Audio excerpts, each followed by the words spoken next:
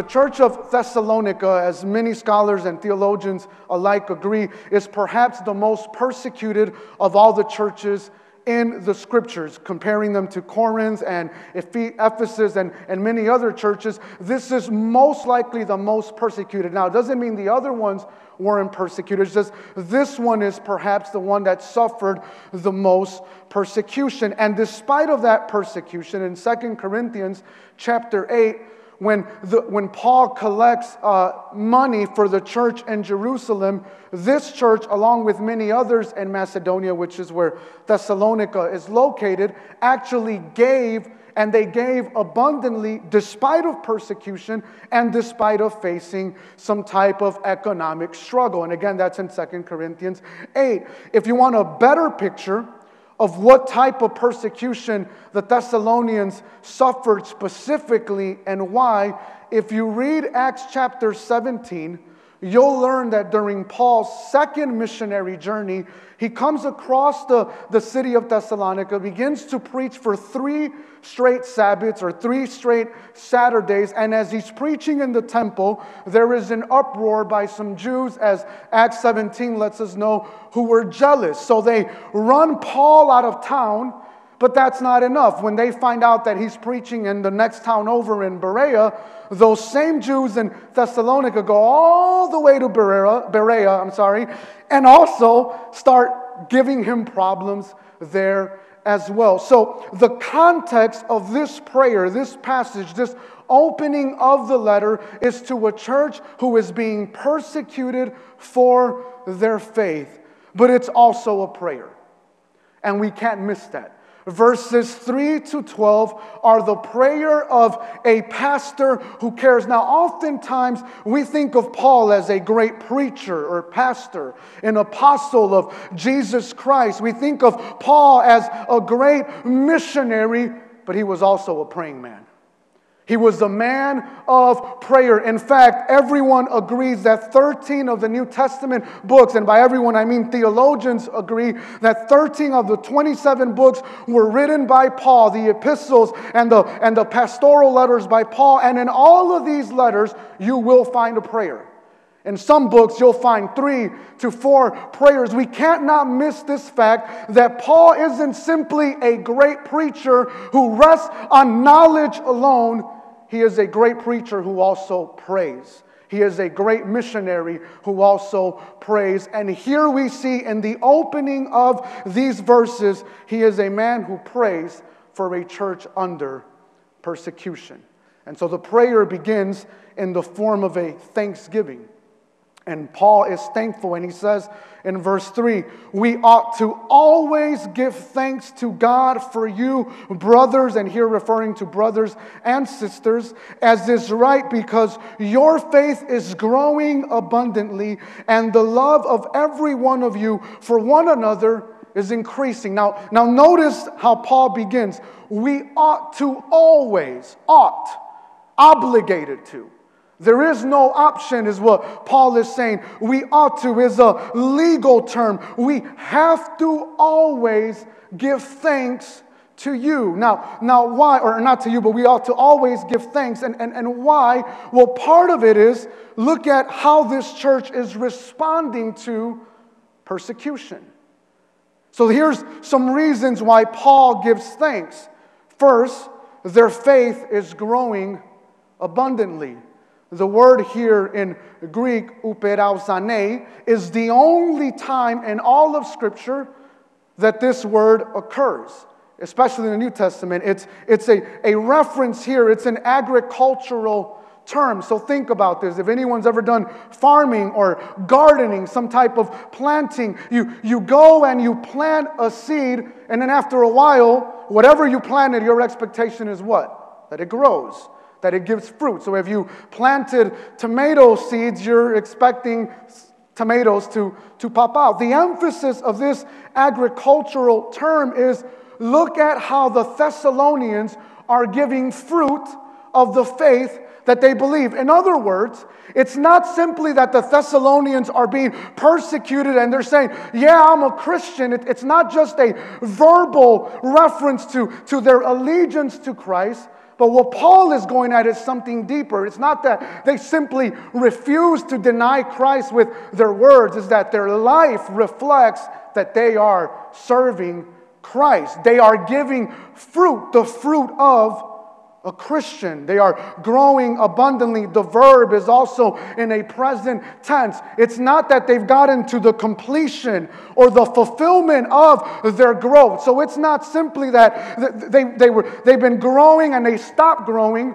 No, they continue to grow in their faith despite of persecution. So here's the picture that's being painted. As persecution increases, their faith in the Lord also increases. It's not decreasing. They're not thinking about leaving the faith as they're being persecuted. The opposite is happening. And if you study church history, you'll see that time and time and time again, when the church went through the most vicious of persecutions, it flourished. As the enemy and emperors locked up Christians, it did not stop the faith from advancing. It actually increased the faith. And we see that with the church in Thessalonica. But there's another thing, another reason why Paul gives thanks. Not only are they growing abundantly in their faith, but notice the language here, even in our English Bibles. The love of every one of you for one another is increasing. The love of every one of you, each and every single individual. This is not a group greeting or a group accolade. In other words, Paul is not saying, well, some of you don't love, but the majority does, so I will pray in thankfulness that at least as a church, the majority loves. No, it's not a majority contest. Again, look at the language. Each and every single one of you, each individual person in this church is increasing in love for one another.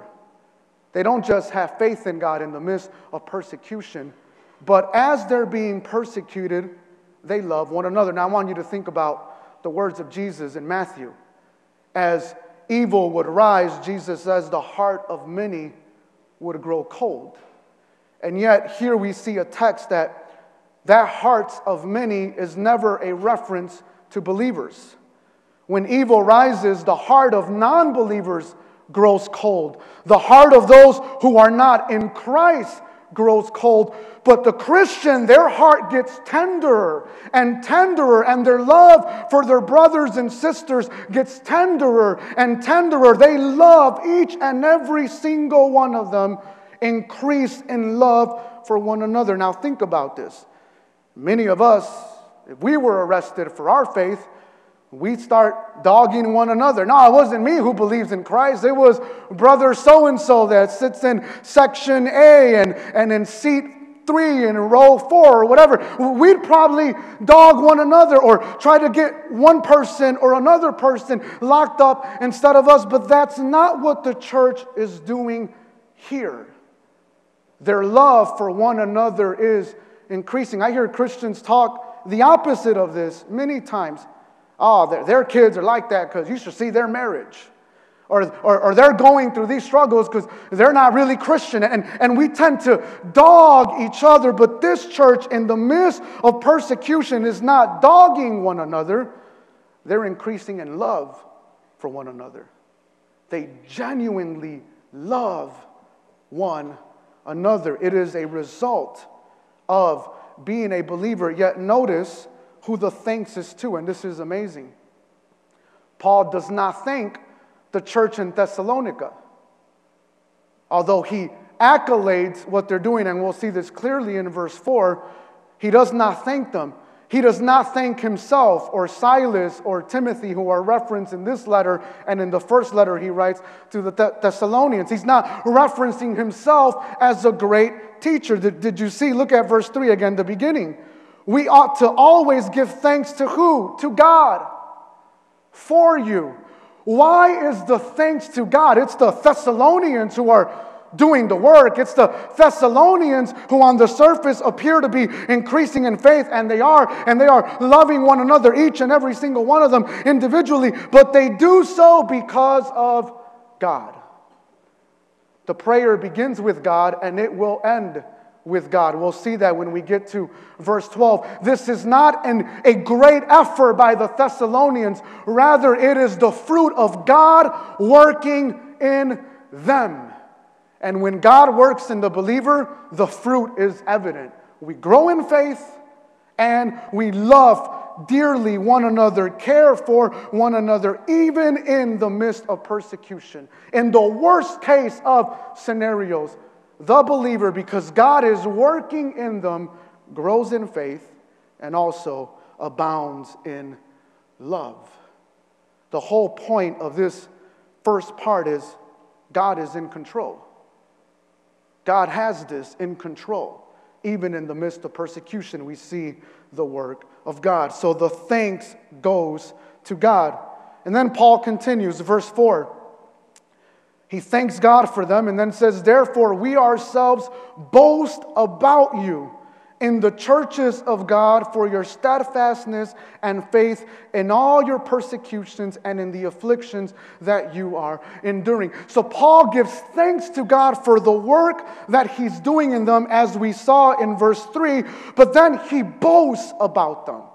He testifies about them, but there's this arrogance, and it's not a prideful one, but in a sense of he's proud of them, and he's so proud that he's letting the other churches in the region know. So most likely, because Paul is writing from Corinth, we can automatically assume he's boasting to the Corinthian church about how they are responding to persecution, and he's also maybe letting the Ephesian church know as well, as we see in other passages where these two churches are mentioned together. But the point is, he's boasting. That's the first clause answers to who? Who is the boast to? It's to the churches. It's to other believers. And then what does he boast about? This is the second clause, or the second prepositional phrase in this verse 4. He boasts about their steadfastness. He boasts about their faith. And he boasts about their endurance in the midst of persecution. So he's boasting about how they are responding to persecution. And I want you to notice verse 4 quickly. I'm just going to read some words here. Your steadfastness and faith, your persecutions and the afflictions that you are enduring. Here's the point that Paul is making. It's their affliction. It's not the church of Corinth's affliction. It's not he who is being afflicted. Now, there are other passages that show that these churches also go through persecution, but Paul is being clear here. This church, the Thessalonian church, is the one that's going through this persecution. It is the one that's being afflicted, and yet they respond with growing faith and love for one another, as we saw in verse 3. Now, one form of tribulation in the scriptures is persecution. But the question we have to ask ourselves in the United States is, obviously, most of us are not being locked up for our faith. And I say this not prophetically, but more of a warning, at least not yet. We don't know how this country will be in a couple of years from now as far as the faith goes, but at least not yet. But here's the emphasis. We all go through some type of tribulation, maybe not persecution, but some type. And we must ask ourselves the question, how do we respond to tribulation? When the notice comes in, when the unexpected news comes in, does our faith increase or does it decrease? Does our love for one another increase or does it decrease? Because if we talk to some of our servers in the parking lot or in the coffee shop, some of you take your weak baggage with you and then you bring it to church, so that when the coffee person says 5 minutes, you're 30 seconds in and you're going, oh my God, when are they going to give me my latte with extra whip and extra this and extra that and an Oreo on top? And we respond in such a way that you could clearly tell someone had a rough week, and we take it out on the servers in the church. And yet this church is a prime example that as God works in them, as they're going to tribulation, and their tribulation is persecution, they're not letting go of God. Their faith in God increases. It grows abundantly, and their love is not getting colder. It's becoming more increasing. How do we respond to tribulation? That is something that we must ponder about this morning. Verse 5 is the effect of a conditional clause that is stated in verse 6. So for you to understand, normally what you see is a conditional clause which usually goes like this. If this, then this. Paul gives us the then or the effect, the end result in verse 5 for emphasis so that this could make a little bit more sense. I'm going to read the beginning of verse 6, and this if clause or this first conditional clause ends all the way in verse 10. So I'm going to read the first sentence of verse 6. I'm going to read the ending of verse 10, and then we'll jump back to 5 so that you can understand what I'm saying. So chapter 1, verse 6. Since indeed God, and I will stop there. Everything that Paul will say, this is an if clause or a since. Since this, then this. So since all of these things, and Paul will say a lot, we'll get to that in a second, and I'll just read verse 10. When he comes on that day to be glorified in his saints and to be marveled at among all who have believed, because our testimony to you was believed. Then, verse 5, this is the evidence of the righteous judgment of God, that you may be considered worthy of the kingdom of God, for which you are also suffering.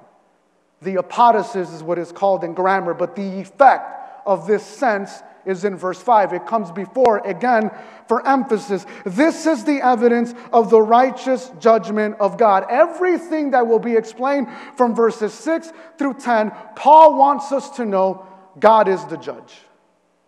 He's the one judging. It is a subject clause. The subject here is God. It's God's judgment. And here's the adjective that explains how God's judgment takes place.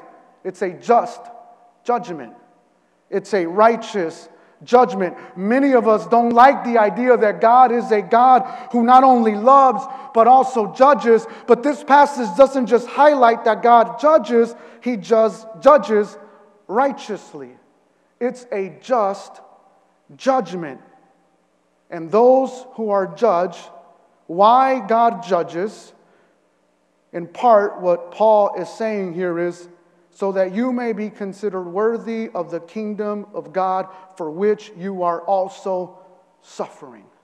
Now, worthy of the kingdom of God is not a means of grace. In other words, it'd be incorrect to say everyone who suffers for the name of Christ automatically is saved. All of these Thessalonians who were persecuted, that means that they were saved. No, it's not a means of grace. It's not something that we do to be saved. Rather, the idea here is they're worthy of the kingdom of heaven because how they respond in the midst of persecution has revealed that they are saved. To put it another way, being persecuted doesn't guarantee salvation. But how we respond to persecution in the case of the Thessalonians reveals that one has been saved. That is the idea here in verse 5. This righteous judgment of God will be repeated in these next few verses, but it's also a response to a worry in the letter. The Thessalonians believe that because they are being persecuted, that they are experiencing the day of the Lord, the judgment of God. And Paul will be clear that that's not the case. And he clarifies this in chapter 2. Just look with me really quick to chapter 2 of 2 Thessalonians, verses 1 and 2, so you can get an idea of what Paul is doing in the introduction. Now, concerning the coming of our Lord Jesus Christ and our being gathered together to Him, we ask you, brothers, not to be quickly shaken in mind or alarmed, either by a spirit or a spoken word, or a letter seeming to be from us, to the effect that the day of the Lord has come. Verse 3, let no one deceive you in any way. And I'm going to stop right there. Many Thessalonians were being taught that they were experiencing the day of wrath, the judgment of God. And Paul makes clear, no, you are not in the judgment of God. It is a worry in the first letter to the Thessalonians, and it will continue to be a worry. And Paul will continue to clarify that they are not being judged by God despite of being persecuted. And so this is a response that the just judgment of God has not yet come, but it will come. That's the point.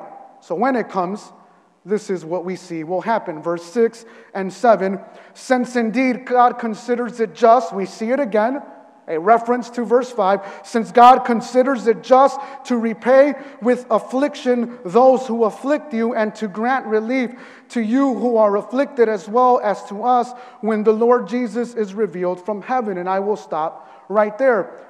Verse 6 and the beginning of verse 7 reveal a truth to the Thessalonian church. This is the comfort that they should find in the midst of persecution. Since, again, this is an introduction to a conditional clause. Since this, then this, and it is assumed that all these things will occur. And here's what Paul says, plain and simple, verse 6 and the beginning of verse 7.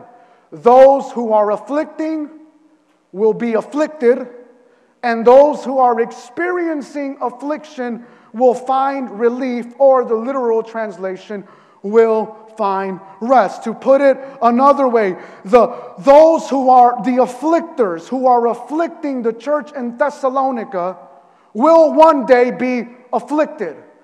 They will be repaid by what they are doing. And who will do the repaying? Verse 6 is clear. God.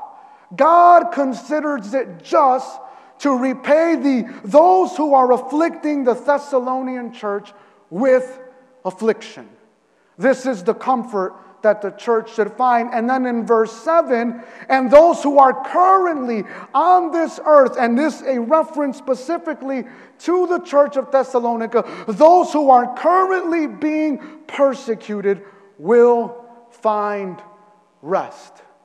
Now notice what Paul does not say. I always like to highlight what Paul does not say. He does not say the rest will come here on earth.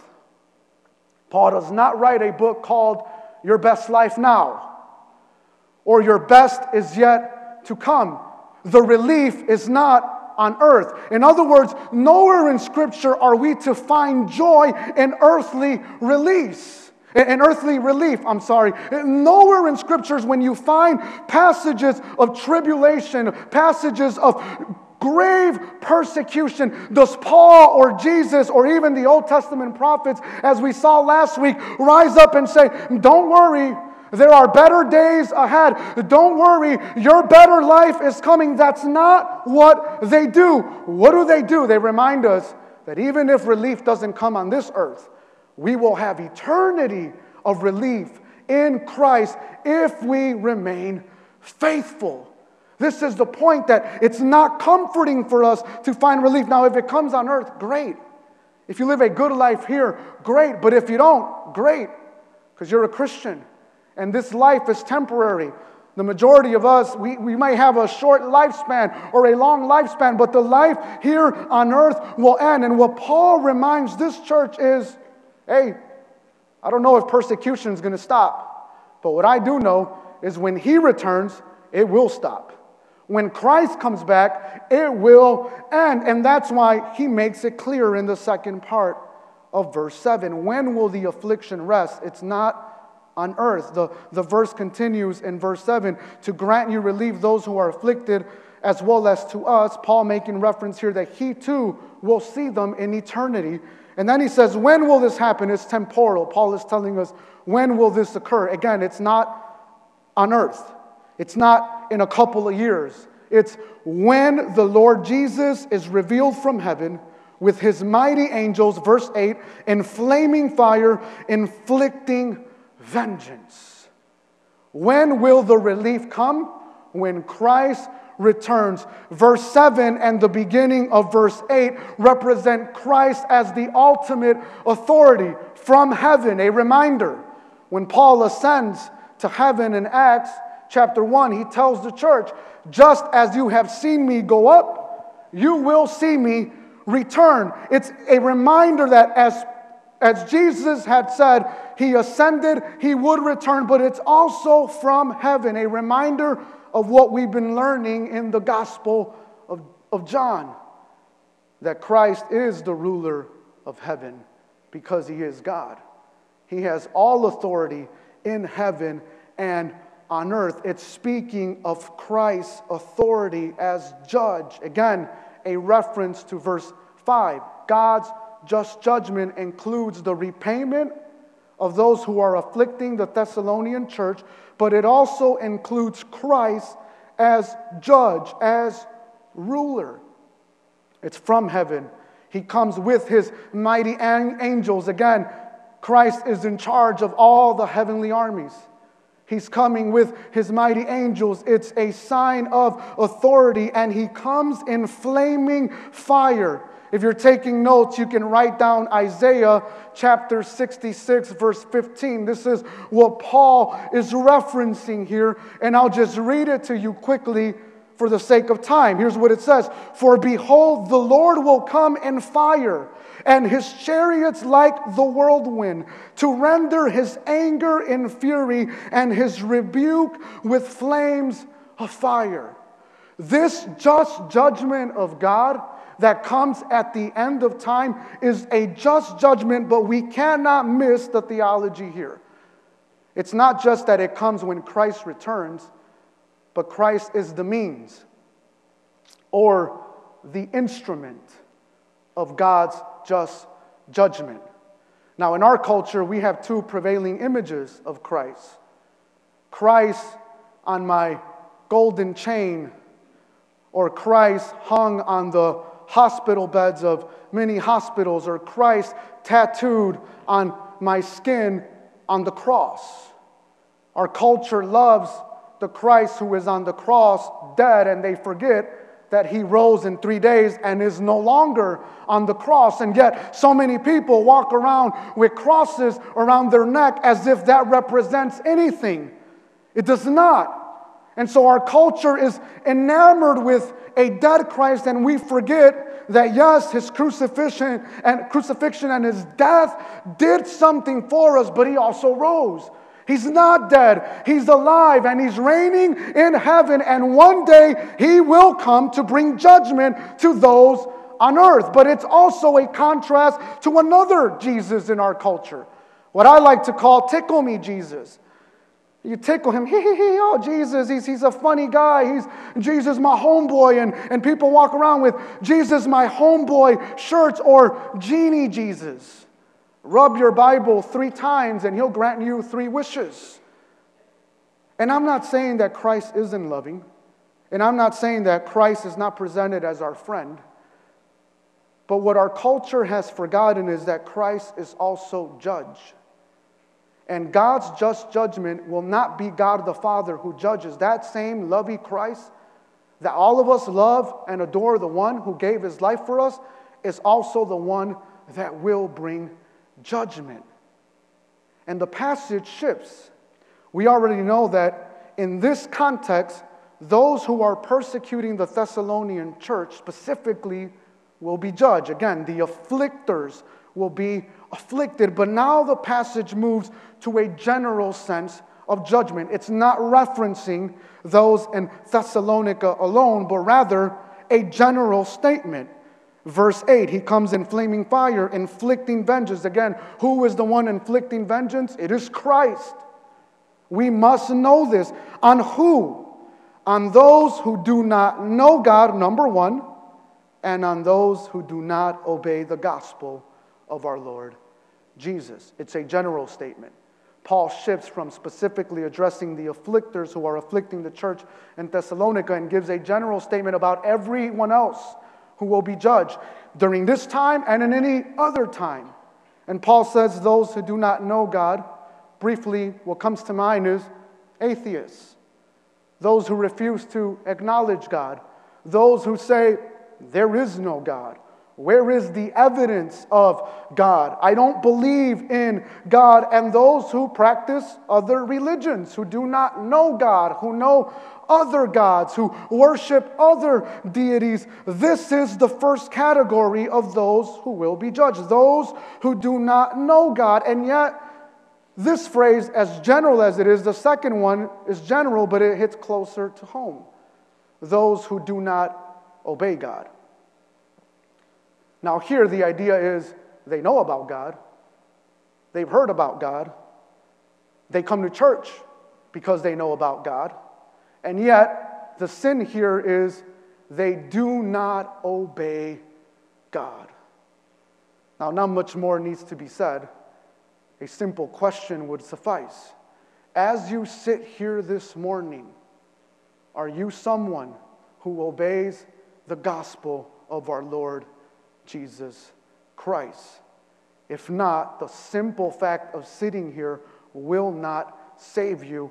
Paul is clear here that Christ will judge those not who sat in church. No, those are not the ones who get saved from this judgment, but rather the ones who obey God get saved from this judgment. Do we, as professing Christians, obey God? That is the question that we have to ask ourselves. Now look at the judgment. It's severe. This is loving Jesus, by the way. This is the Jesus who saved us. And we can't split Jesus up to our liking. This is who Christ is. The loving Jesus is also a Jesus of righteous judgment. Now, verse 9 reveals the type of punishment. The coming of chapter 1, verse 9. I was reading chapter 2, verse 9. They will suffer the punishment of eternal destruction away from the presence of the Lord and from the glory of His might. They will suffer the judgment, is the literal translation. Again, a reference to verse 5. Those who suffer, suffer justly. They suffer righteously. It's part of God's judgment. Now notice what the text says. It's an eternal suffering. For those of you that came to our Wednesday studies on hell, you'll remember we touched on 2 points, and this passage makes that clear, that people who go to hell don't get annihilated. It's not an idea of poop, you disappear and that's it. No, it's an eternal punishment. Day after day, year after year, millennia after millennia, those who do not know God and those who do not obey the gospel of our Lord Jesus Christ will be punished eternally. It's eternal. It's also not this idea of they will suffer punishment for a certain time and then they'll be let out. What the doctrine of purgatory teaches. No, Paul is clear here. This punishment is just and it is also eternal. Jesus talks about this in Matthew chapter 3, verse 12. It's an unquenchable fire, a fire that never ceases. It's as Matthew 25:41 calls it, an eternal fire. It's an ongoing punishment, and yet you and I may not like it. You and I may say, well, that's not fair. But again, the emphasis is clear here. It's a fair punishment. It's a just punishment. The wrath of God, afflicted through Christ, or the just judgment of God, is righteous. It is just. Verse 10, again, lets us or reminds us when this will happen. It's an answer to what the Thessalonians are worried about as far as the day of the Lord. Again, a reference. When He comes on that day. Now, the first when He comes is an address to the non-believers. Here, an address to the believers.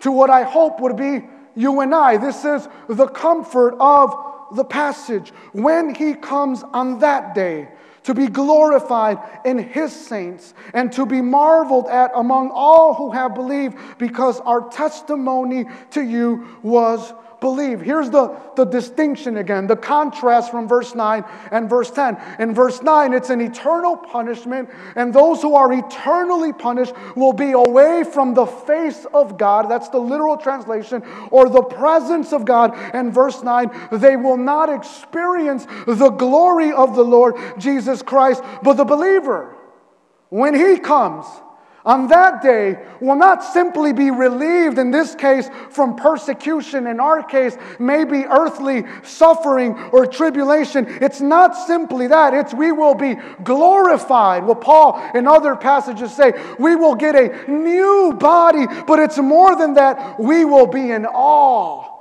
Why will we be in awe? Because we will see Him face to phase. The non-believer will not see the glory of God. The believer will be in awe because we see the glory of God. It's why the angels scream day and night, holy, holy, holy, because that is a proper response to a holy God. It's worship. Our response will be awe. It will be worship. So the passage moves from God has the Thessalonian church, and that's why they can give fruit in the midst of persecution. And it's also an eschatological hope. Not only does God have their fruit, but He's also the one who will relieve them from them when Christ returns. God has their fruit. God has their current suffering. But then we get to verse 11, and I love how Paul addresses this. To this end, or another translation, with this in mind, we always pray for you. With what in mind? With everything that I just explained from verses 3 to 10. With this in mind, Paul says, we pray for you, that our God may make you worthy of His calling and may fulfill every resolve for good and every work of faith by His power. Now notice this. God is the one who gives fruit. God is the one who will relieve them. And God is the one who gives them their power. It is the reason why, and these phrases here, to fulfill every resolve for good. The idea here, completion. What God started with them in verse 3, He hopes to accomplish, to fulfill, to complete in this prayer in verse 11. Their resolve for good. That is, that their intentions to do good are there. So Paul wants to complete the intentions of the Thessalonian church to do good. But it's not simply to do good. They don't just desire, they have works of faith. In other words, they have actions of faith. They have actions that reveal that this group of the Thessalonian church that we saw in verse 3 is a group that is not simply growing in faith, but they do works of faith. It is not that we are saved by works of faith, but rather, again, an evidence, the making of the worthy of His calling is a reference here that those who have been saved do good deeds. And here it is clear. Why do they do good deeds? Why do they have these good desires in the midst of persecution? The end of verse 11, by His power. Again, the maturity that is produced in this Thessalonian church is because of God, but it's not simply that their faith increases because of God and their love increases because of God. Their works of faith and their desires to do good are acted upon because of God, because of His power. Let us never be arrogant and say in our heart of hearts, did you see what I did?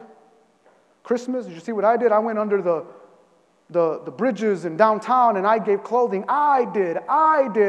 No, we didn't do nothing. Everything that we do is by His power. Even the good acts that we do that we want to take credit for are by His power. The glory goes to God. And Paul makes this clear in verse 12. With all of this in mind, so that the name of our Lord Jesus may be glorified in you and you in Him, according to the grace of our God and the Lord Jesus Christ. This is the purpose of Paul's prayer, that Christ's name would be glorified and that His name would be glorified in them. How? According to their works, according to their faith. I love the ESV translation, is spot on here. According to the grace of God. Final point here. Salvation not only begins with grace, as we learned briefly in the scripture reading from eternity past. It's not just the beginning of our salvation process. It's also not just simply the thing that sustains us during our salvation process. It is the assurance of our salvation. Grace for many of us simply is, oh, I'm saved by grace, the beginning. But Paul makes it clear here, not only are we saved by grace, but we are sustained by grace. The assurance of our salvation is because of grace. To put it another way, grace is not just the start line of the Christian faith, it is also the finish line. Without grace, you and I cannot be saved. Without grace, you and I cannot live with fruits of being saved. And without grace, you and I will not see our Lord Jesus Christ in heaven. To put it another way, when we get to John's prayer that Jesus gives there, whom the Father has given in Jesus' hand, no one can snatch away. We are assured of our salvation, those who are in Christ, and we are assured because it is according to grace. As the famous hymn says, and I'll end with this, my name is graven on His hands. My name is written on His heart. And I know that while in heaven He stands, no tongue can bid me thence depart. As long as Christ is on the throne, we are, according to grace, assured of our salvation. I want you to stand, and I want you to close your eyes with me. And let us pray together. Father, with this in mind, I pray this morning, we pray this morning, that you are a just judge who will bring affliction on those who do not know you. You are a just judge who will save those who do know you.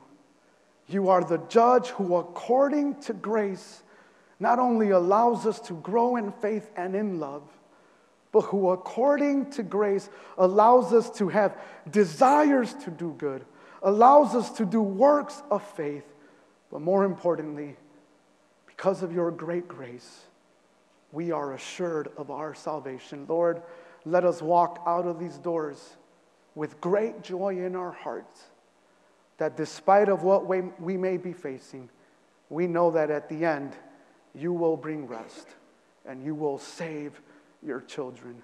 We thank you, Lord, and we exalt you this morning. In Jesus' name we pray. Amen.